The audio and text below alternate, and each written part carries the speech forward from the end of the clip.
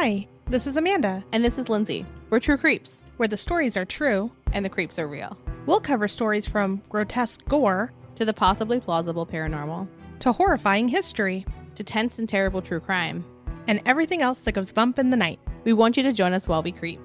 We cover mature topics. Listener discretion is advised.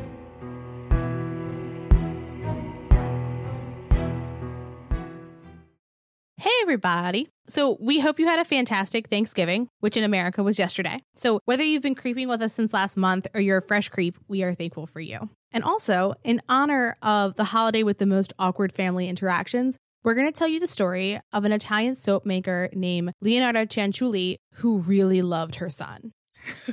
So Leonardo was born in 1894 in Montitella, which is in southern Italy. Her mother, Amelia Dinolfi, was young and beautiful, and she was from a noble family. So she had lots of prospects, thought that she was going to marry up. Leonardo's father, Mariano Cianciulli, would not have been considered a good match for Amelia. He was older, he was known to be cruel, he didn't have the same social standing as Amelia, and he was at least part Romani. So Mariano saw Amelia in town one day, and they didn't know each other, but he became obsessed with her and began to follow her. And he started to resent her because he obviously liked her, or at the very least was attracted to her, but he knew he couldn't have her per society because she was out of his league. Right. She was spending time with one of the men that was a potential match for her, which is typical. And so she was getting ready to head home and he was going to walk her home. And she's like, no, it's right here. It's fine. So she started to walk home. And that's when Mariano dragged her off the road and into a field. And at first she was like, oh, this is one of my friends playing a joke,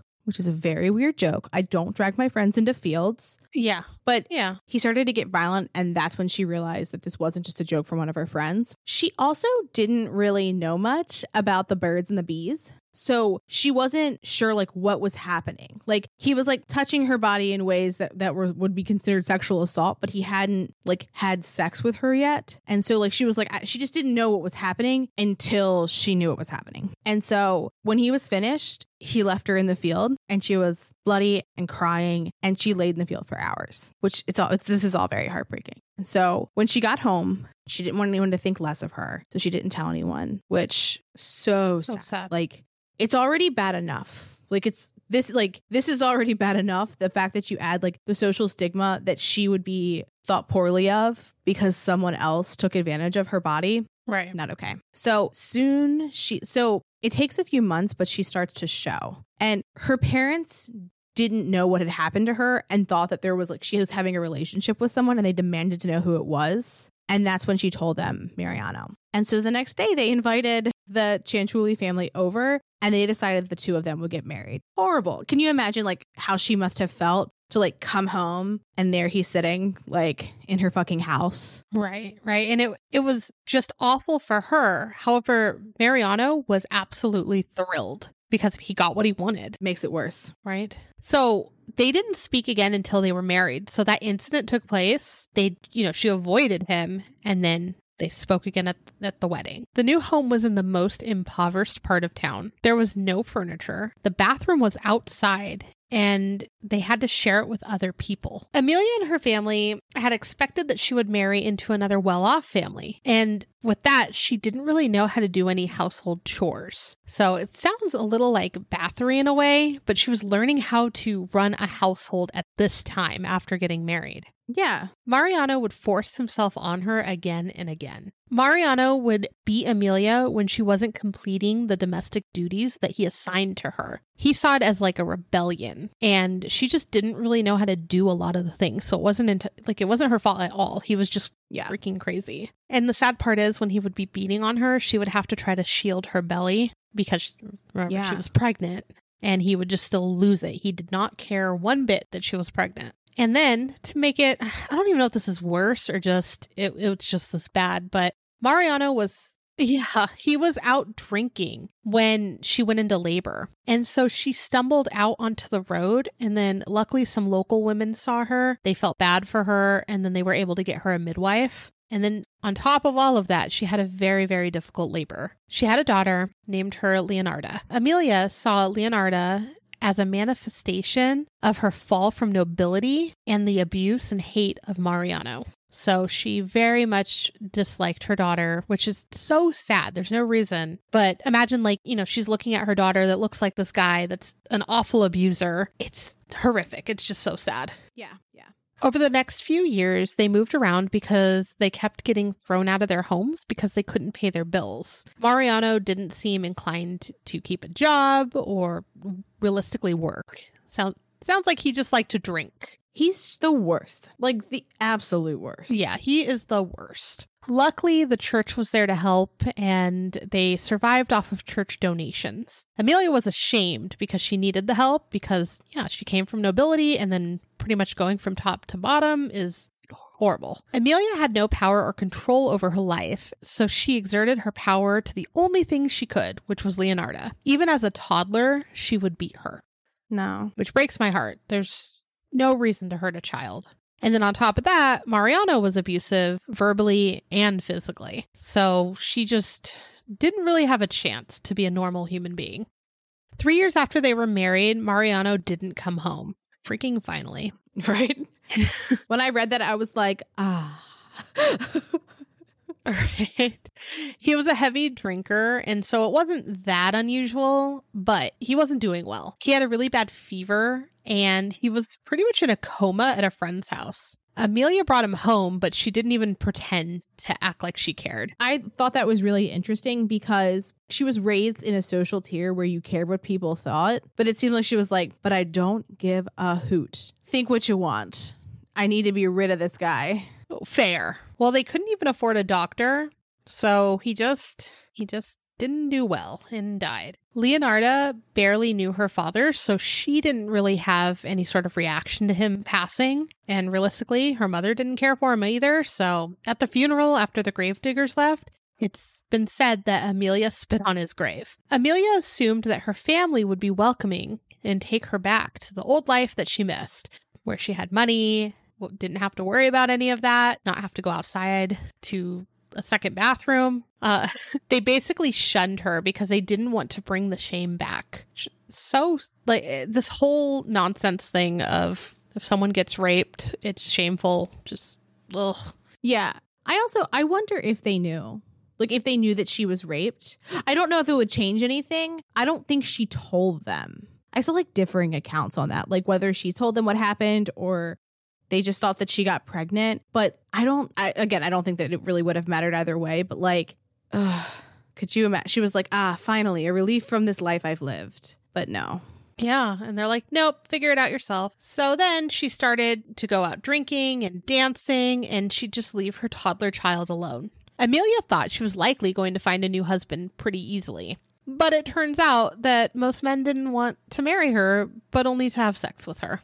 Amelia eventually remarried to a man who lavished her with expensive gifts, so she kind of found what she ultimately wanted. Their home was a little bit better than where they lived prior. He spent his money on gifts for her, and then he also took her out quite a bit. They would, again, leave Leonarda home because no one cares about the child, unfortunately. The part that bothered me the most is that they didn't even feed her, really. She pretty much lived on leftovers and whatever scraps she could find. So sad. And you would think, like, because her mom was a little bit happier, like with a guy that had a little bit more money, because that's what she wanted. She didn't really care about anything else, it seemed. But her mother's abuse didn't lessen. It actually increased during this time. So Leonarda wasn't even a teenager when she tried to hang herself. She tried basically twice during her life. So once before she was a teenager, and then she tried it again when she was 13. I also read accounts, and I couldn't find any additional information on it, but something about how she tried other ways too, by like eating glass and like weird stuff. Oh, fuck. Sorry, that was my honest and God's true reaction to eating glass. Like, yeah. And a lot of this too, I will say just real quick, a lot of the information on Leonarda is all in Italian. So we're using translators and stuff to find some of the information. So again, some of the facts about her life and some of the things can be changed a little bit or skewed because of the difference in languages. I also read a book called The Curse, and it's by Ryan Green. I'm not going to tell you the whole title because if you don't know, then you don't know some stuff. we'll get to that. But I will list the book on our sources on our website, as always. So Leonarda started to become a beautiful young woman, and she still, had noble bloodline in her from her mom's side. Amelia was excited to take advantage of the generosity to all of the suitors that came knocking. A peach. A peach, yes. So she took her time because she was excited to be back in that world where she grew up. So she figured she'd be able to find a good match for Leonarda. And then her husband would then support Amelia and her husband. So she thought, hey, I can marry her off. They could take care of us. All will be done. What a time. Right. Amelia didn't tell Leonarda, so Leonarda didn't think her mother was trying to find a match for her. Which seems fair because she wasn't doing anything for her. No. Except beating her and verbally abusing her. Right. There's no reason why Leonarda would have thought that her mom was doing something even remotely beneficial for her. Well, it wasn't technically beneficial for her, realistically. She was just looking for someone to take care of her. Well, I would think that she would want her out of the house. If she just despised her so much, just, how can I marry her off, get rid of her, whoever wants her, take her. But I do see that she was selfish on top of that and wanted money. So then Leonarda started dating someone, which was considered scandalous at the time. In 1917, Leonarda married Raffaele Pansinardi. He was older than her, and he had a low-paying government clerk job, so he wasn't very admired by her mom. Amelia did not attend the wedding.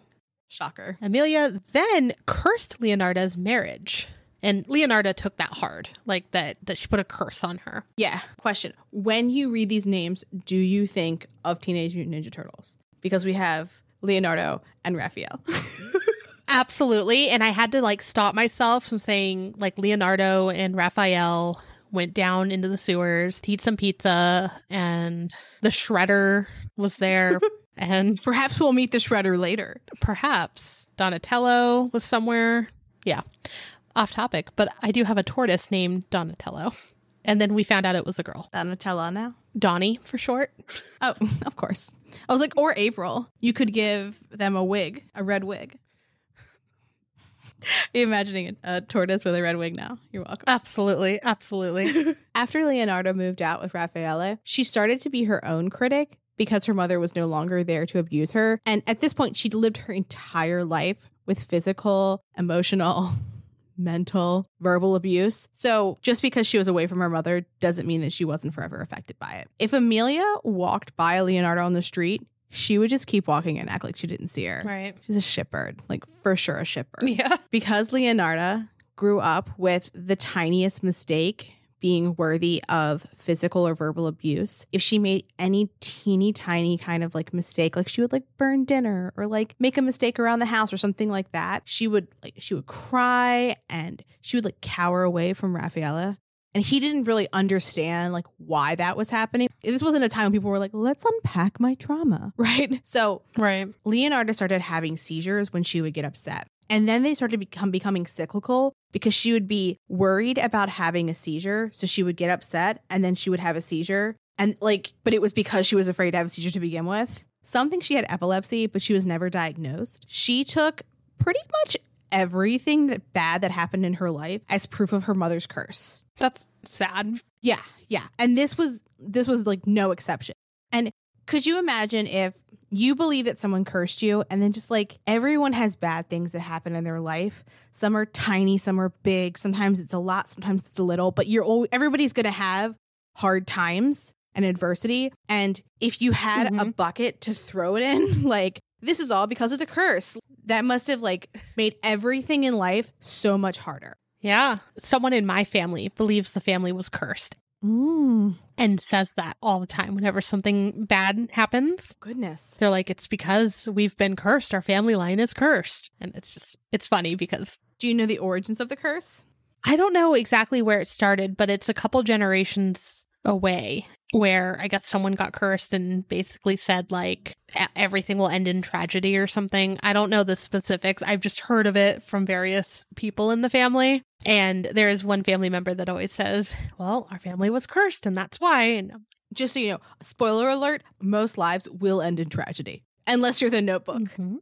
So Raffaele assumed that he would be able to work his way up at work, but that really wasn't the case because the the people who were his superiors were kind of a noble class, and they were displeased with the fact of the mismatch in social class between Leonarda and Raffaella. So even though she had grown up in poverty, she was still like noble blood, and that made them mad, so he wouldn't advance. And so not great. So Leonarda went to a Romani fortune teller to have her palm read, and she was like a little cagey around Romani people because she knew that there was like Romani blood on her father's side. And I just think that she probably had a negative view of him. I doubt Amelia ever said good things about him. And why would she? He was a monster. So She was so worried about the curses. So when she went to the fortune teller, she said, am I going to die? Is that what this curse is going to do? And the fortune told her something worse than that. And she said, you're going to live a long life full of sadness. You will outlive every one of your children. Yeah. Woof. Right? So a few years later in 1920, Leonarda gets pregnant for the first time. Not surprising, her anxiety gets much worse. And with her more anxiety comes more seizures. And with more seizures comes more falls. So after 3 months, she miscarries. Again, she thinks it's because of the curse. Later in 1920, Leonarda and Raphael decide to leave town. And this is in part because her anxiety had gotten worse and her mother was there and he knew that wasn't great. And he wasn't moving up, which meant that he was going to stay stagnant. So I think he wanted to go somewhere where he could probably professionally grow.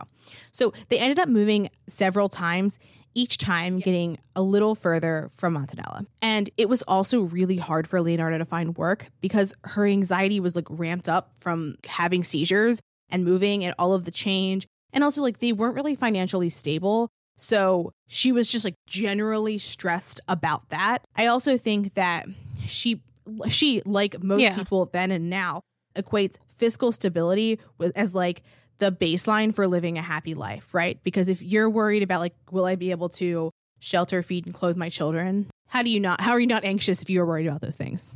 Exactly. So finally in 1922, Leonarda successfully had a child, and it was her eldest son, Giuseppe. She was overly loving and doting. So she was low-key like obsessed with this kid.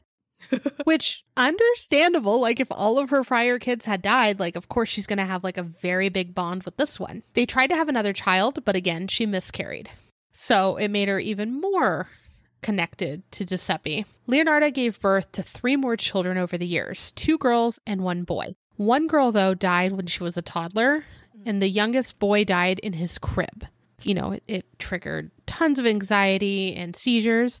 She started to tear her own hair out. She left her part-time job to obsess over her remaining children. Giuseppe wasn't even allowed to play outside or be by himself at all. I can't imagine trying to parent like that. It's also interesting that like because she didn't have a good parental model, she did the absolute opposite, which was love him too much. Yeah. That's what it feels like. So they did have more children. They actually had 5 more boys, but they all died as well.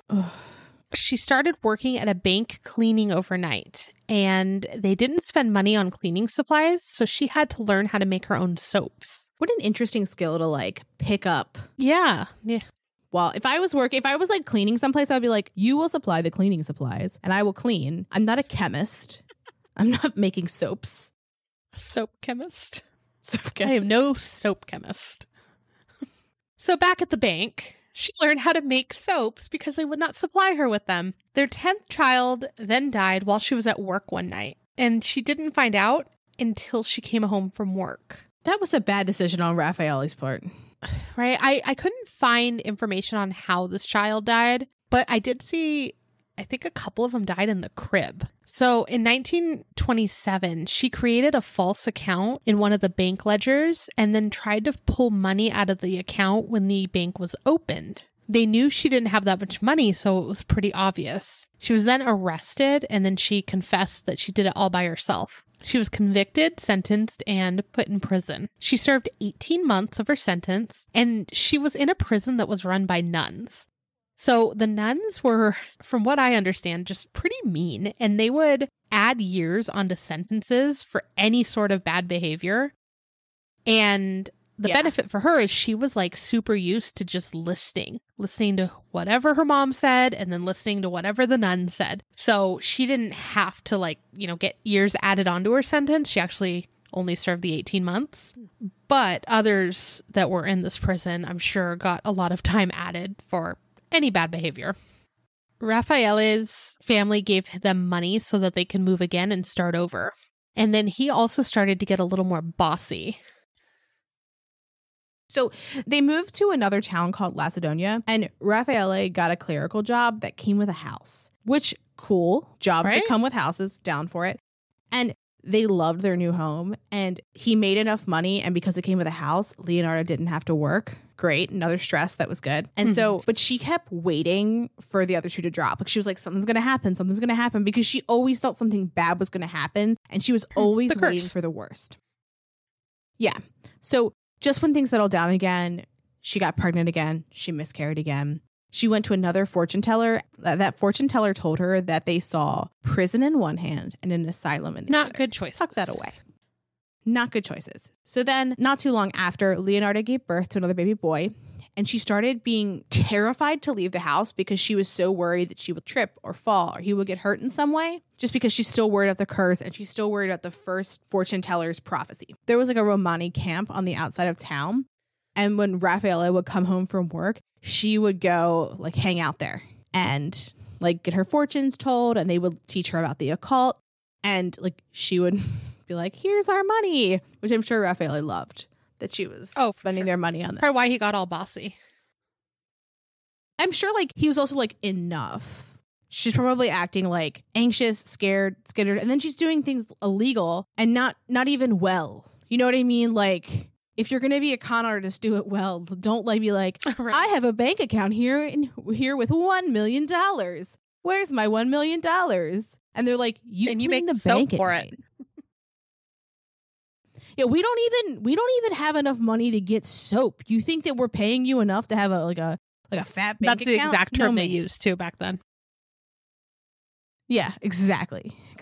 Word for word. So in Lacedonia, during the harvest, folks would go help work in the field just to help them. And then also, like, it seemed it was like a fun time of year because everyone would help in the fields, and then they would dance and they would sing, and it was just like a great time. And then also, after all that, they would sleep in the fields. And so the whole family's sleeping in the field, and they're like sleeping like together-ish, right? And so Leonardo was woken up as though she was like someone shook her. And a few others like felt it, but they went back to sleep.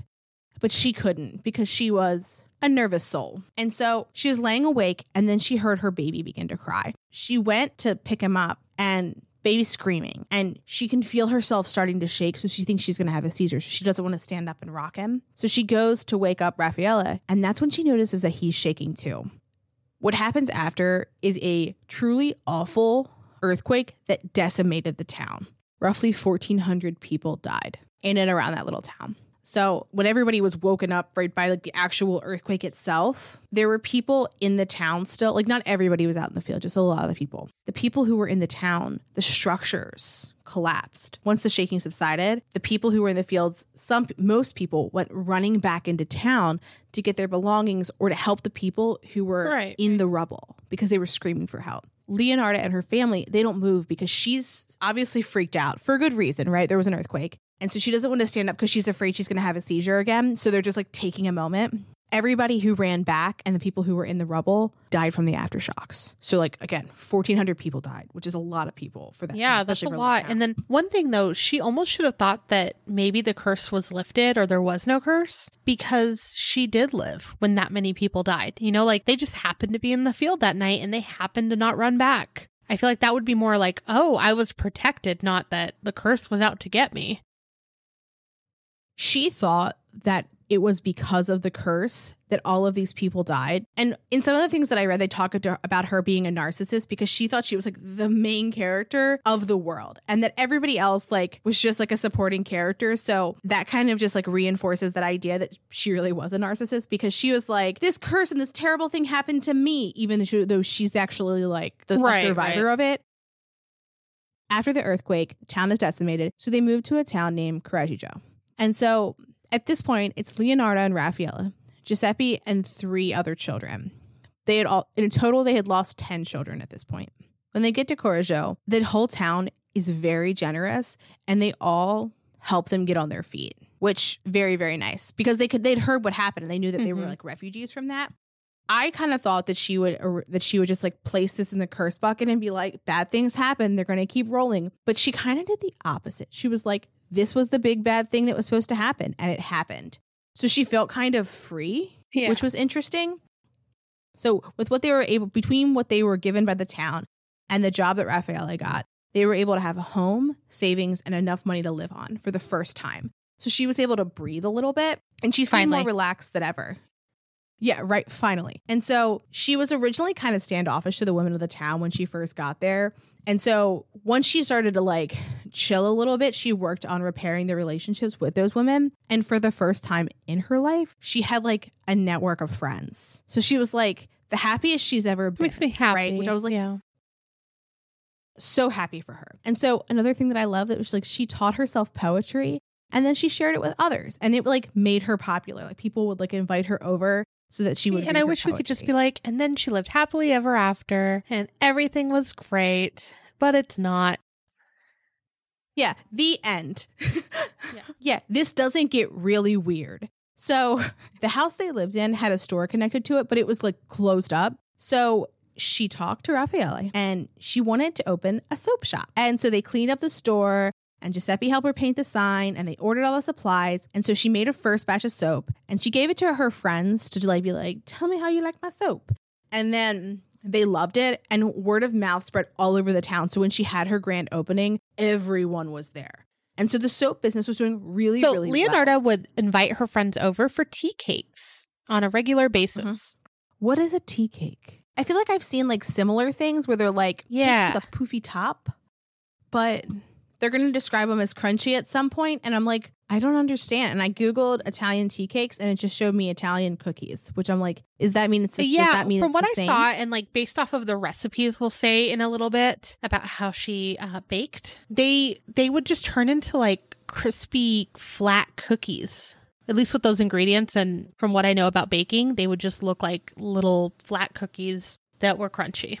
Everyone began coming to Leonarda for advice. I think because they'd just sit and eat their tea cakes and hang out and she would offer advice and they just ate it all up. So I also saw where like she would give people advice and be like, this is going to happen. And then that thing would happen. So she kind of had like some like premonitions. Well, and remember when she used to go and like visit the Romani, like she might have learned a couple things on fortune telling and that sort of thing. Yeah, she learned a thing or two. Yeah, from them. But they would discuss things like dating, crops, and every adult just seemed to, go to her for things. So some people believe she could tell the future, and some just thought she was extremely intelligent and was so intelligent that she could fool everyone else. When the Romani would travel through the town, they would stop to see her, and they would bring her gifts to barter for soap. So like books on the occult, tarot cards, bone ruins, all kinds of things, anything around like the spiritual movement. So she'd get some cool stuff. At this point, there were 3 different types of Italian folk magic, but she connected with 2 out of the 3. One was Stregheria, the other was Benedicera. So she really wanted to learn the rites and rituals of the folk magic traditions. And out of all of them, she really wanted to be a fixer so that she could learn to pick apart the curse from her mother and hopefully dissolve it. She had felt powerless for so long, and this pretty much gave her hope and like a sense of control. She thought that if she could perform the rites and the rituals, that she would be able to avoid the fate of her children. So remember, she had a couple still living, and she really thought that she could protect them. So on top of people going to her for advice, they'd also go to her for herbal abortions, fertility issues, loyalty issues, and simply just for luck. Leonarda was considered an expert for Stregheria protection rites in Italy. Giuseppe then enlisted to fight in World War II. Leonarda found out because she was in town and she overheard folks congratulating Giuseppe in town, and she like swallowed her emotions, went home, closed the door to her study where she had all of her occult stuff, and just like sobbed and like broke down. And Giuseppe kind of like counted that as a win because she was like so smothering and like overbearing that he's like, this is a relatively reasonable reaction, because one of the things that we haven't touched on as much is like what life was like for Giuseppe with like a mother who didn't even let him breathe. Like, I think he probably enlisted so that he could get away from her. So after she found out, Leonarda knew that she needed to save her son's life, so she would have to take a life in order to save it.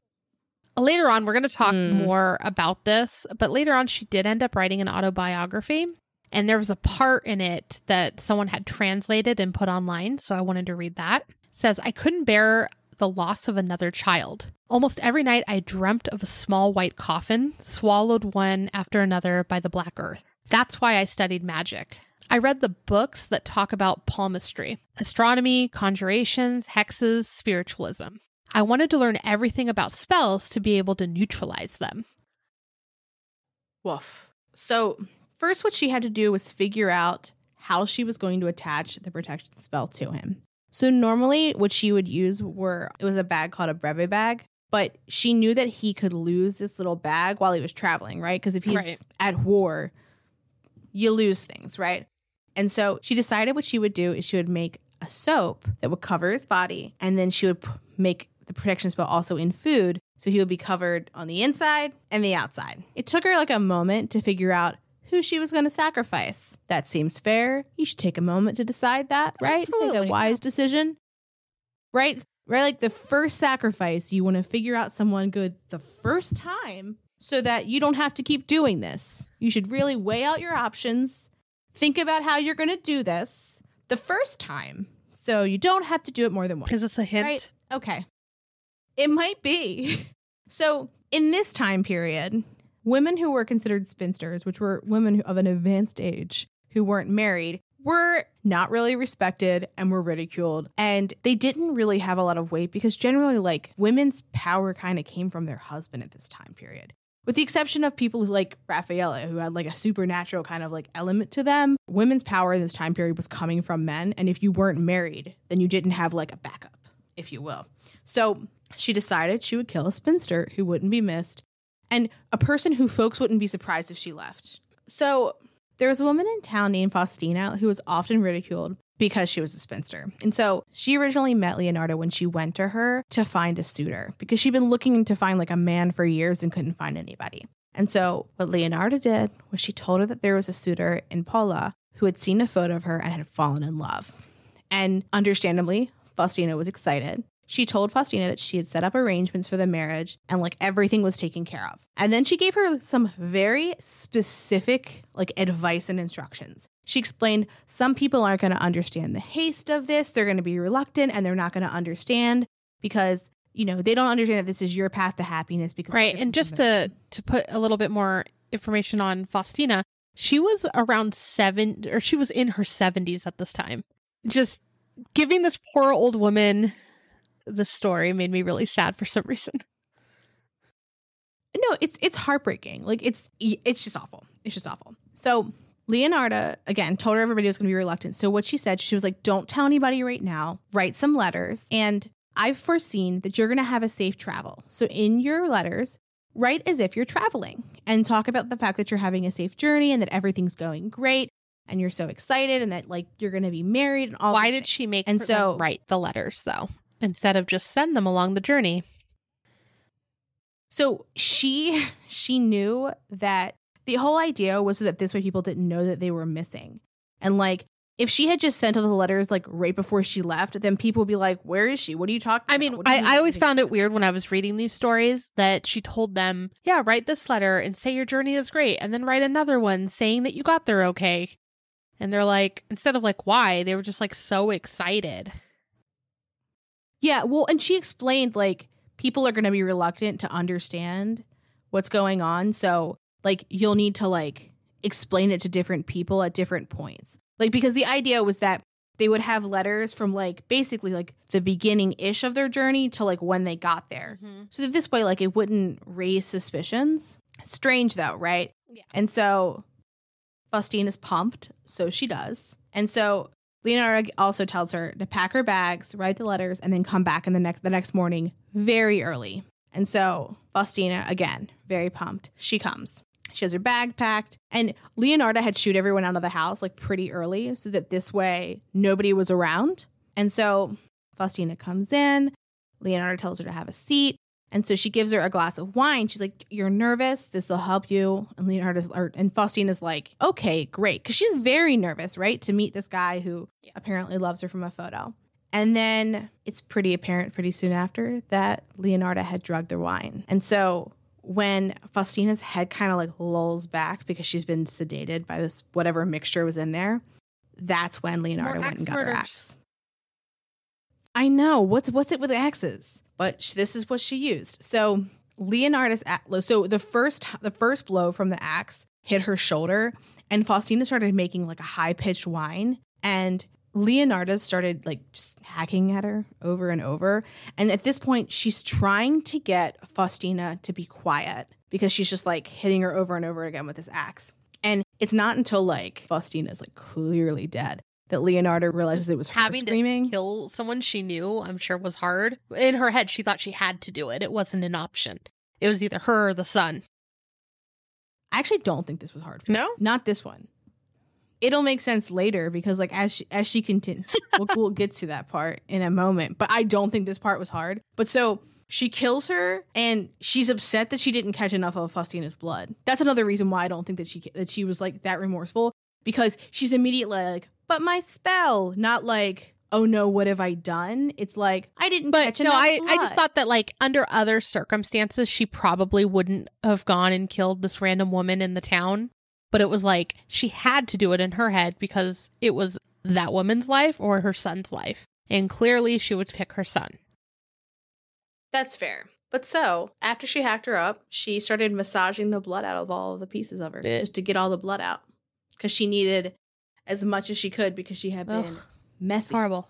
So from there, she had emptied the blood into trays and then put them in the oven. This way the blood could dry out and be an ingredient for her ritual. Once the flesh was drained, she mixed them in pots of caustic soda and dissolved the rest of the flesh, tissue, hair, and bones. The fat rendered down into a brown, bubbling concoction. And just thinking of it makes me like, uneasy. Had you ever heard of caustic soda before? I didn't. No, I had to Google it to understand like what it was. Let me read it. What is it? I watched a video on her and I thought I misheard it because I'm like, I've never heard of that before. So it's sodium hydroxide, and it's also known as lye or caustic soda. Oh, okay. Yeah. Okay. There we go. If you like true crime, you've heard of lye. But I had just never heard of caustic soda, so I had to find out. And I'm like, oh, makes sense. She then mixed the dried blood with, I'm going to say from hers, she then mixed the dry blood with flour, sugar, chocolate, milk, eggs, and then a little bit of margarine. Just a touch. Just a touch. So she made tea cakes. And that's her recipe if anyone wants to follow along. We'll judge the best tea cake recipe on Instagram. Ooh, plating matters. It sure does. Do not kill your neighbors, though, to make these. I feel like the dried blood is an optional ingredient. Yeah, no, don't kill anyone. So, like I mentioned, with her fabulous ingredient list, she made tea cakes. So when she bit into the tea cake, she didn't think it tasted weird. Mm-hmm. Cool. When she lifted the lid off of one of the pots to check how the rest was going, she realized that something had gone wrong. It was a gross sludge, and it could not be fashioned into soap. She took the gross liquid and dumped it in the nearest septic pit. She didn't want to waste the tea cakes, so she then fed them to her family and a visitor. She decided that the next sacrifice would need to be someone younger, and she needed someone that was more... She needed basically someone that had more years to live, because Giuseppe had many more years to live. So it had to be like an equal amount of time. If only she had thought that, because she knew the woman was older. Like, she knew she was like in her 70s. This is something she could have figured out before. You would think. You would think. So just you would think, kind of tying it up with Faustina, when Leonardo wrote her autobiography later on in life, she actually recalled in detail what she did. And so I'm just going to read a quick quote from it.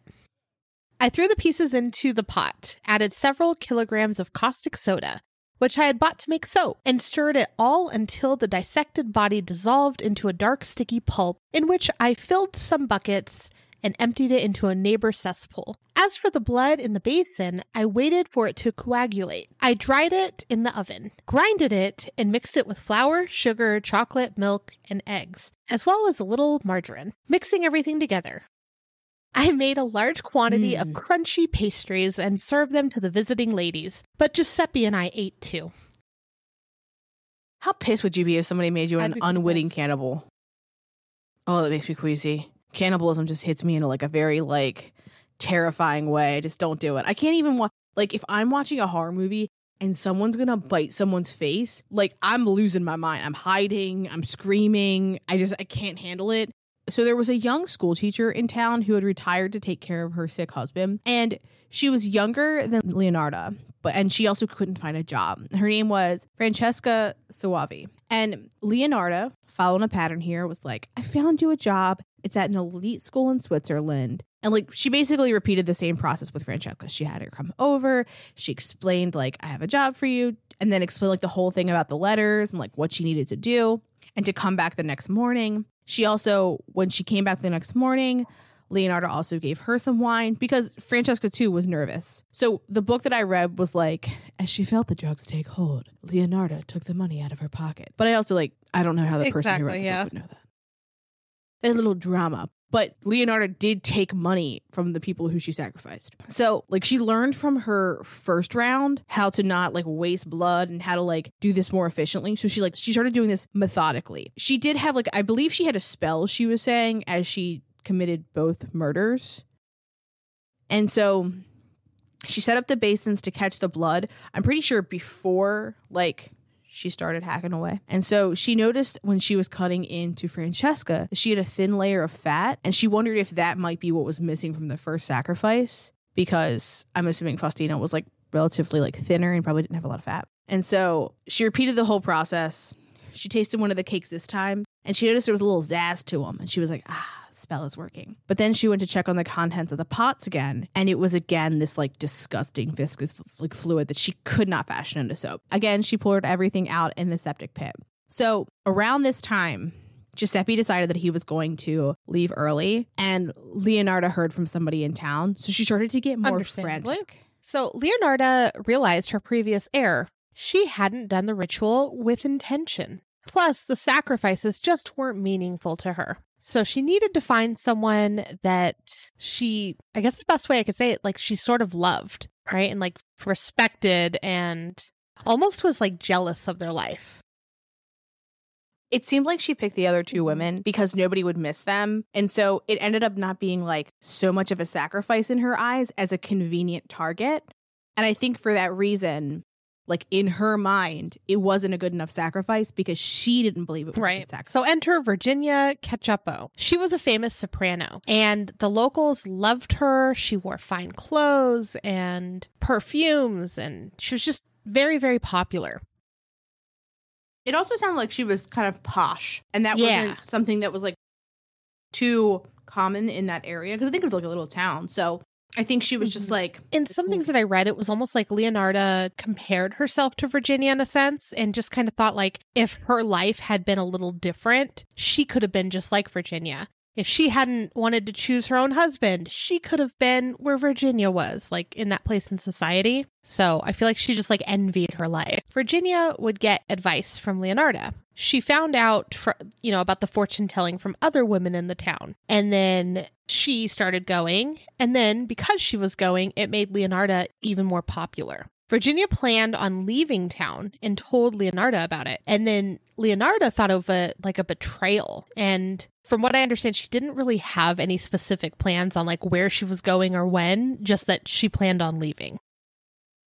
Yeah, I'm pretty sure that her money had started to run out, and she'd been relying on her brother and sister-in-law for a little while. So she was like, I need to go. I also saw that Leonarda's popularity, people were still coming to see her, but she wasn't getting invited to like dinner parties and stuff like that as much anymore. Then enter Virginia, who's posh and popular. She befriends Leonarda, and suddenly Leonarda's starting to get invited to places anymore. So I wonder if she was like, she felt betrayed, partially because she was going to lose like a little bit of her social status because she wasn't shining with Virginia anymore. So she did have a pretty big connection to Virginia. So killing her would be hard, but she felt like it would be an equal trade for her son because Virginia mattered to people. And yeah, it just seemed like an equal trade. So she made her plan. She said that she had found a job for Virginia and that she'd be so great at it, but she refused at first to share the details. So the secrecy was like pretty appealing to Virginia. She thought of it like a fun game. Yeah, I'm pretty sure that like they would hang out, and each time they would hang out, Leonarda would give her like a little bit more and a little bit more. She let Virginia like draw the details out so that it wasn't like she was like spinning a tale. It was like Virginia was extracting information, so it felt less So contrived. what the job ultimately was to manage a household and business affairs for a working man. And it was in like the realm of the arts. So it was a good fit for her. She would be like going to parties and socializing, and she had a lot of like the inner workings surrounding that. And then that's sort of how Leonarda would get away with it, is like, yeah, the employer's secretive because he is an important person. On September 30th, 1940, Virginia left her home to go to Leonarda's. She was going to be leaving. She thanked her brother for his kindness, but her sister-in-law was already out for the day, so she didn't get to say goodbye to her. When Leonarda saw her, she was wearing furs and jewelry. It made things a little more difficult because she was going to be someone who would be missed. She wasn't, an old woman, and she wasn't just a person that didn't really have impact on people. She mattered in this town. And on this day, because she was leaving, she actually like looked more glamorous than normal too. So it was just a little hard for Leonarda. So Leonarda then, of course, offered her wine. And at first, Virginia was like, it's a little early for wine. I don't think so. But she insisted. So ultimately, she said something along the lines like, I don't know why you're so intent with me drinking this wine, but if it's important to you, then I shall. So she drank the wine. It's like the same thing again. So she took her axe. This time, the first blow went to Virginia's chest and it broke her ribs. And she was bleeding profusely. She then cut off Virginia's arms. After draining the blood, Leonarda went to putting the pieces of Virginia into the big pot. She could tell immediately that something wasn't right. The caustic soda started eating away at the pieces of Virginia, but it just didn't look like the right consistency she wanted it to be. Also, I believe it smelled weird. She just didn't think it smelled right. So I don't know what she expected it to smell like, but apparently she wanted it to smell more like Virginia. So she grabbed some of Virginia's perfume that was like in the trunk that she brought, and she emptied the entire bottle of perfume into the pot. So again, another quote from her autobiography, and I thought this was just kind of chilling. It ended up in the pot like the other two, but its flesh was fat and white. When it dissolved, I added a bottle of cologne, and after a long boil, creamy bars of soap came out. I gave them as a tribute to neighbors and acquaintances. Even the sweets were better. That woman was really sweet. Yikes. So this time it worked. As she was, making the soap and making her bloody weird tea cakes, she also went into Virginia's trunk not only to get the perfume, but there was also money. And it was a lot of money, especially to Leonarda. And also, in addition to money, there were public bonds, jewels, and, lavish clothing in the trunk.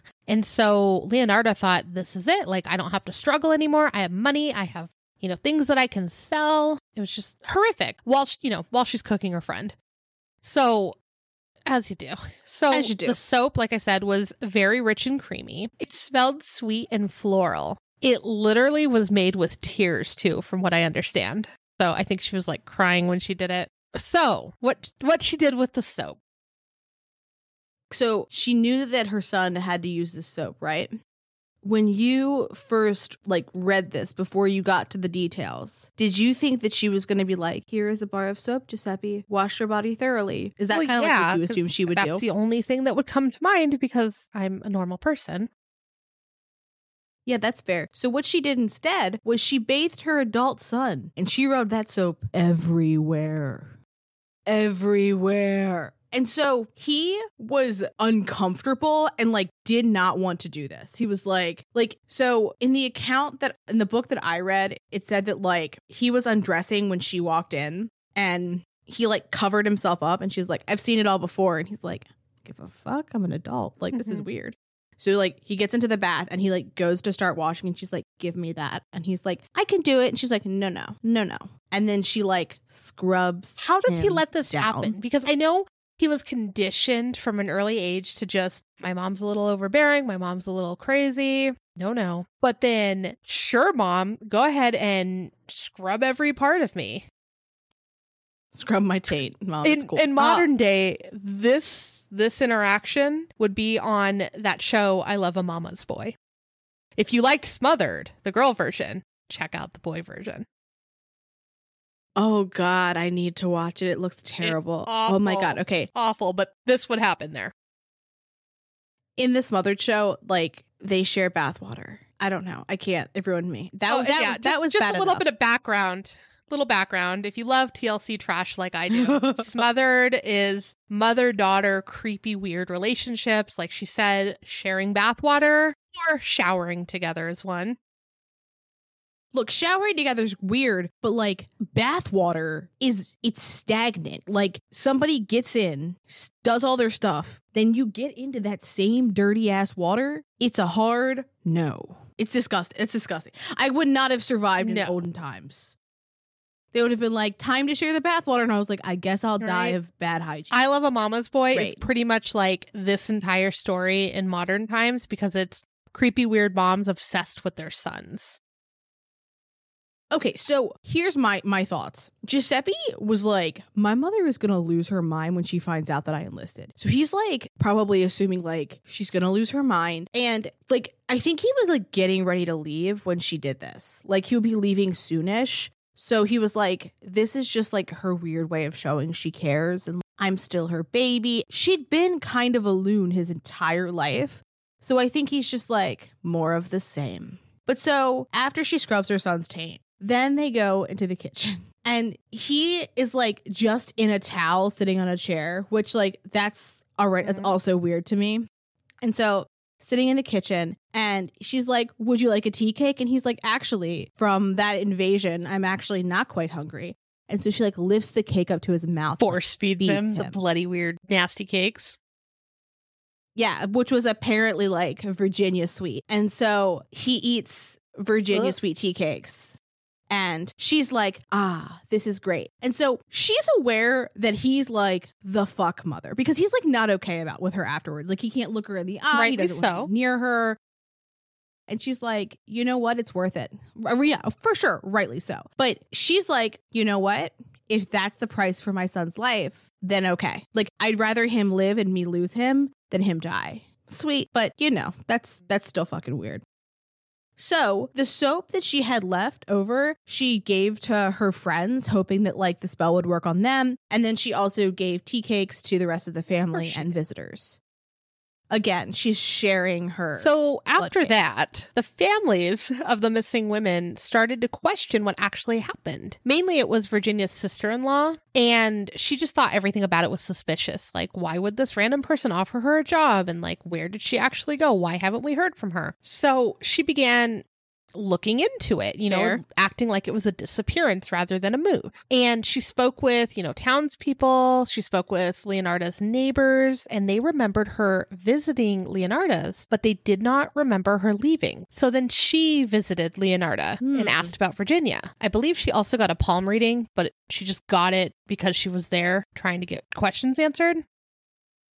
From what I read, Mrs. Capucho walked in and Leonardo was like, hello, let me give you a reading, and like takes her by the hand and like gives her a reading. And then Mrs. Capucho was like, okay, great. Anywho, my sister-in-law. Yeah, she didn't really care. But Leonardo acted like she didn't know what happened. Because a lot of people would ask her for advice, and that's all it was. The sister-in-law then went to the police, and they really didn't do much because they were kind of friendly with Leonardo. So then she went to the superintendent. They started the investigation, and they found out about the other two missing women as well. So they also visited Leonardo before leaving, the two women did. Leonardo mentioned that many women come to her for big life-changing decisions. You know, they ask for her advice before they, marry or move or any of that. So it made sense. The letters were used as evidence. And then by the letters, which totally makes sense, they calculated delivery times, they tracked where they were sent from, they followed the postmarks. And by doing so, they got a description of who had sent them, and it matched Giuseppe. So they began to suspect him. Didn't he think it was strange? Because he went to different towns to mail these letters. Wasn't he like, hey, Mom, why am I mailing these letters to people who are in town from other towns? I think it was just, he was sort of like her. Like, if I just don't ask questions and I do what I'm told, nothing bad will happen. Because think about it, being her kid, if she freaked out and then had a seizure, wouldn't you kind of feel like, oh man, I upset her, she hurt herself? So I imagine it was just growing up in that setting. He was just like, okay, Mom, doesn't seem like it's hurting anyone to send these letters. So awful. Okay. So they then raided the home and the soap shop, and they found some of the missing women's belongings. Leonardo didn't get a chance to sell it all yet. So they found even the clothes that some of the women were wearing the day of the disappearance. And I'm like, come on, Leonardo, do better. If you're going to be a murderess, you have to deal with evidence better. I also I love that there's a place in her house where she's like, and this is where clothing from the dead people go. Because wouldn't her family notice that there's like a closet full of trunks? Like, I can't imagine it was like a giant grand lavish home. clothes. Like, Virginia's clothes were pretty high end. Yeah. I think they were in chunks, but still, I would imagine they would be like, what is this? Yeah. That being said, though, if I had a closet full of trunks in our house, true. Ben wouldn't notice.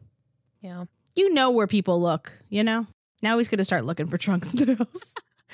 Next episode. So he's torn apart the house again. Yeah, there's trunks. So they didn't immediately suspect that it was a series of murders and still believed that the women left for whatever reason. And maybe all of this happened because money would have been a motive, like maybe robbery or whatever. Also, and we didn't say it before, Leonardo was like, Faustina, get rid of all your belongings. Sign over your money to me. And then she pulled the money from Francesca, and we know that Virginia had a lot of money. So, she did get money from all three women. At some point, they actually arrest Giuseppe for the disappearances. Also, when they were investigating, they had found a treasury bill that belonged to Virginia that had been collected by a parish priest named Aldalmo Frattini. He said he got it from someone named Spinarelli, who had received it from Leonardo as compensation for a debt. I tried to look up what this debt was or why she paid this person. Could not find any details on him. Spinarelli was also arrested, but was immediately acquitted. Leonardo went to the police station a couple hours later to confess. They still thought it was her son, though, and that maybe she was either helping, like an accessory, or possibly even trying to cover for him. Then she gave the details. When they told Giuseppe what she had told them, he lost color in his face and then started to throw up. He finally understood what the creepy weird bath was all about and what she actually put in the tea cakes, which was he ultimately ate and bathed in a dead woman. Can you even just imagine the reality of that setting in? And absolutely it was fed not. to you by your mother. And your mom washed your taint with that soap. I don't know why I'm focusing on that part, but it's just she got everywhere. Yeah. So during Leonardo's trial, they didn't originally release Giuseppe. He remained in prison until 1946, and then he was acquitted for lack of evidence during the trial. During Leonardo's case, someone discussed how, one of the experts discussed how caustic soda wouldn't do what she had said it had done. And she said, quote, give me a body of any age right now, and I shall prove it. They also had the pots and other items that were used during the trial for her to discuss how she used each one. And she even noted, she was like, I am missing a copper ladle. And they were like, okay, where's that? And she's like, I donated it to the war effort, and felt very great about herself and thought that people were going to think well of her. But they're like, okay, but that was the ladle that you used to make soap what if from that's women. In someone's house right now? I'm sure they probably melted it down into whatever they melt things down into. But so melting things, copper bullets. Tell me more about that stuff. Anywho, so she was sentenced and she was convicted and sentenced after a 3-day trial. And she got 30 years in prison and 3 years in a mental asylum, just like the prophecy had foretold. Prison in one hand, asylum in the other. So there's a like, YouTube video that shows Leonarda, and it's all in Italian. I have no idea what's going on, but someone was nice enough to translate where she's speaking in the video. And I will say, I think this is the right translation. It would make sense, but also it's someone being nice enough to translate a YouTube video, so who could say? But it was interesting. The law has condemned me, but I don't care about conviction. 30 years or life imprisonment or shooting. I don't care. 17 children. Ah, my dear, if 13 children would die to you too, you would do what I did. Only a mother can understand me. The law never. Science has perhaps understood me. I don't know why science would understand that. Because they understand the caustic soda. She thinks that scientists understand caustic soda. For sure. Okay. Better than I do. She also wrote a 700-page autobiography called The Confessions of an Embittered Soul. And in that, she talks about her life, she includes recipes, and she has gory details of what she did. I have seen some arguments that she did not write that somebody else wrote it for her. Yeah, where like maybe her education level wasn't... Yeah, like maybe I saw that maybe she wasn't educated enough to be able to write that much, but also like she was like kind of popular in prison, and like she had like really worked and stressed for like the bare necessities of life her entire life. So when she got to prison, she was like, a roof over my head, food, water, great, it's time to kick back. Like she thought that it was relaxing. Like she did not feel well, she thinks she was just saving her son again. Like, hey, I got caught for it, but you know what, my son lived. We think, we're not actually sure if he lived where he ended up going, but she serves her prison sentence, and 1 year before she's about to be released from the asylum, she dies. She had intracranial bleeding. So when they examined her, she had cerebral apoplexy, intracranial hemorrhage, and that it was likely from the caustic soda vapors. Like they bored holes in her brain. So it was kind of like so that's what I was looking at when they mentioned that it could be from the caustic soda vapors. It just sounded like karma. Like you kill people and then you throw them in pots with caustic soda and then they ultimately kill you back. Yeah. So there's been many movies and shows. I think there's even songs about her. I was particularly interested in like what happened to her family afterwards. So Raffaele tried to I can't believe that. He ate those cookies too. He ate those goddamn cookies. He tried and he kind of couldn't. He started drinking really heavily. And I never saw any accounts of him being like a heavy drinker before that. So he started drinking heavily. And then before her trial, like he died of a heart attack, which makes me very sad for him. Because like he was like trying to do his best.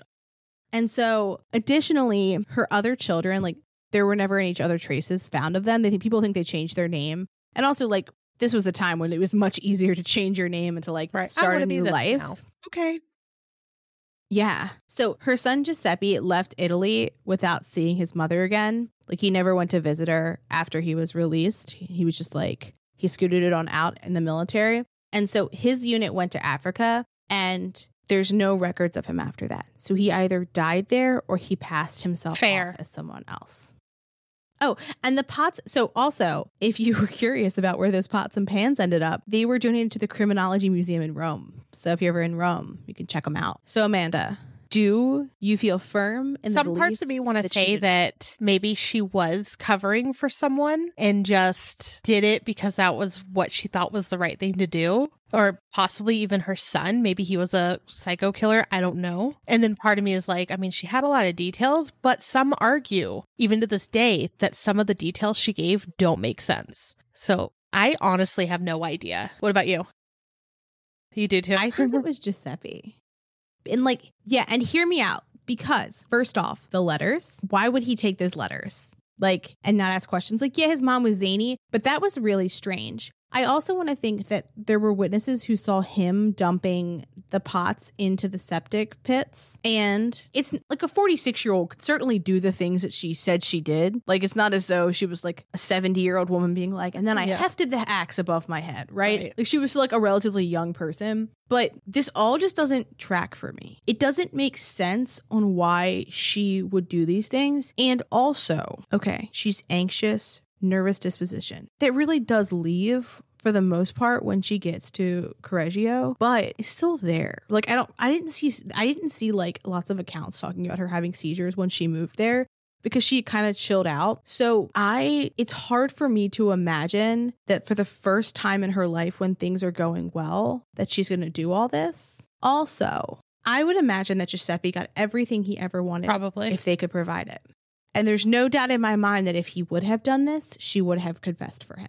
I think she would go to prison for him. So, like, that makes me consider it even more, because I think that she would definitely go to prison for him. And also, like, the sensational way that she acts during, like, her trial and in prison and stuff, and, like, the 700-page memoir, like, it all feels like she's really trying to convince people. It makes sense. You know? I mean, it definitely could go either way. I mean, but that being said, like, she had a horrific childhood, and likely, I'm going to just go ahead and assume that she probably had a knock to the head at some point. Yeah, absolutely. Tell us what you think. Comment, email us, let us know.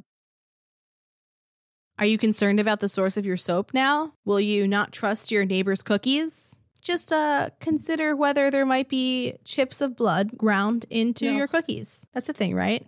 You know, is that worse than raisins? And with that, have a great weekend. We'll see you next week.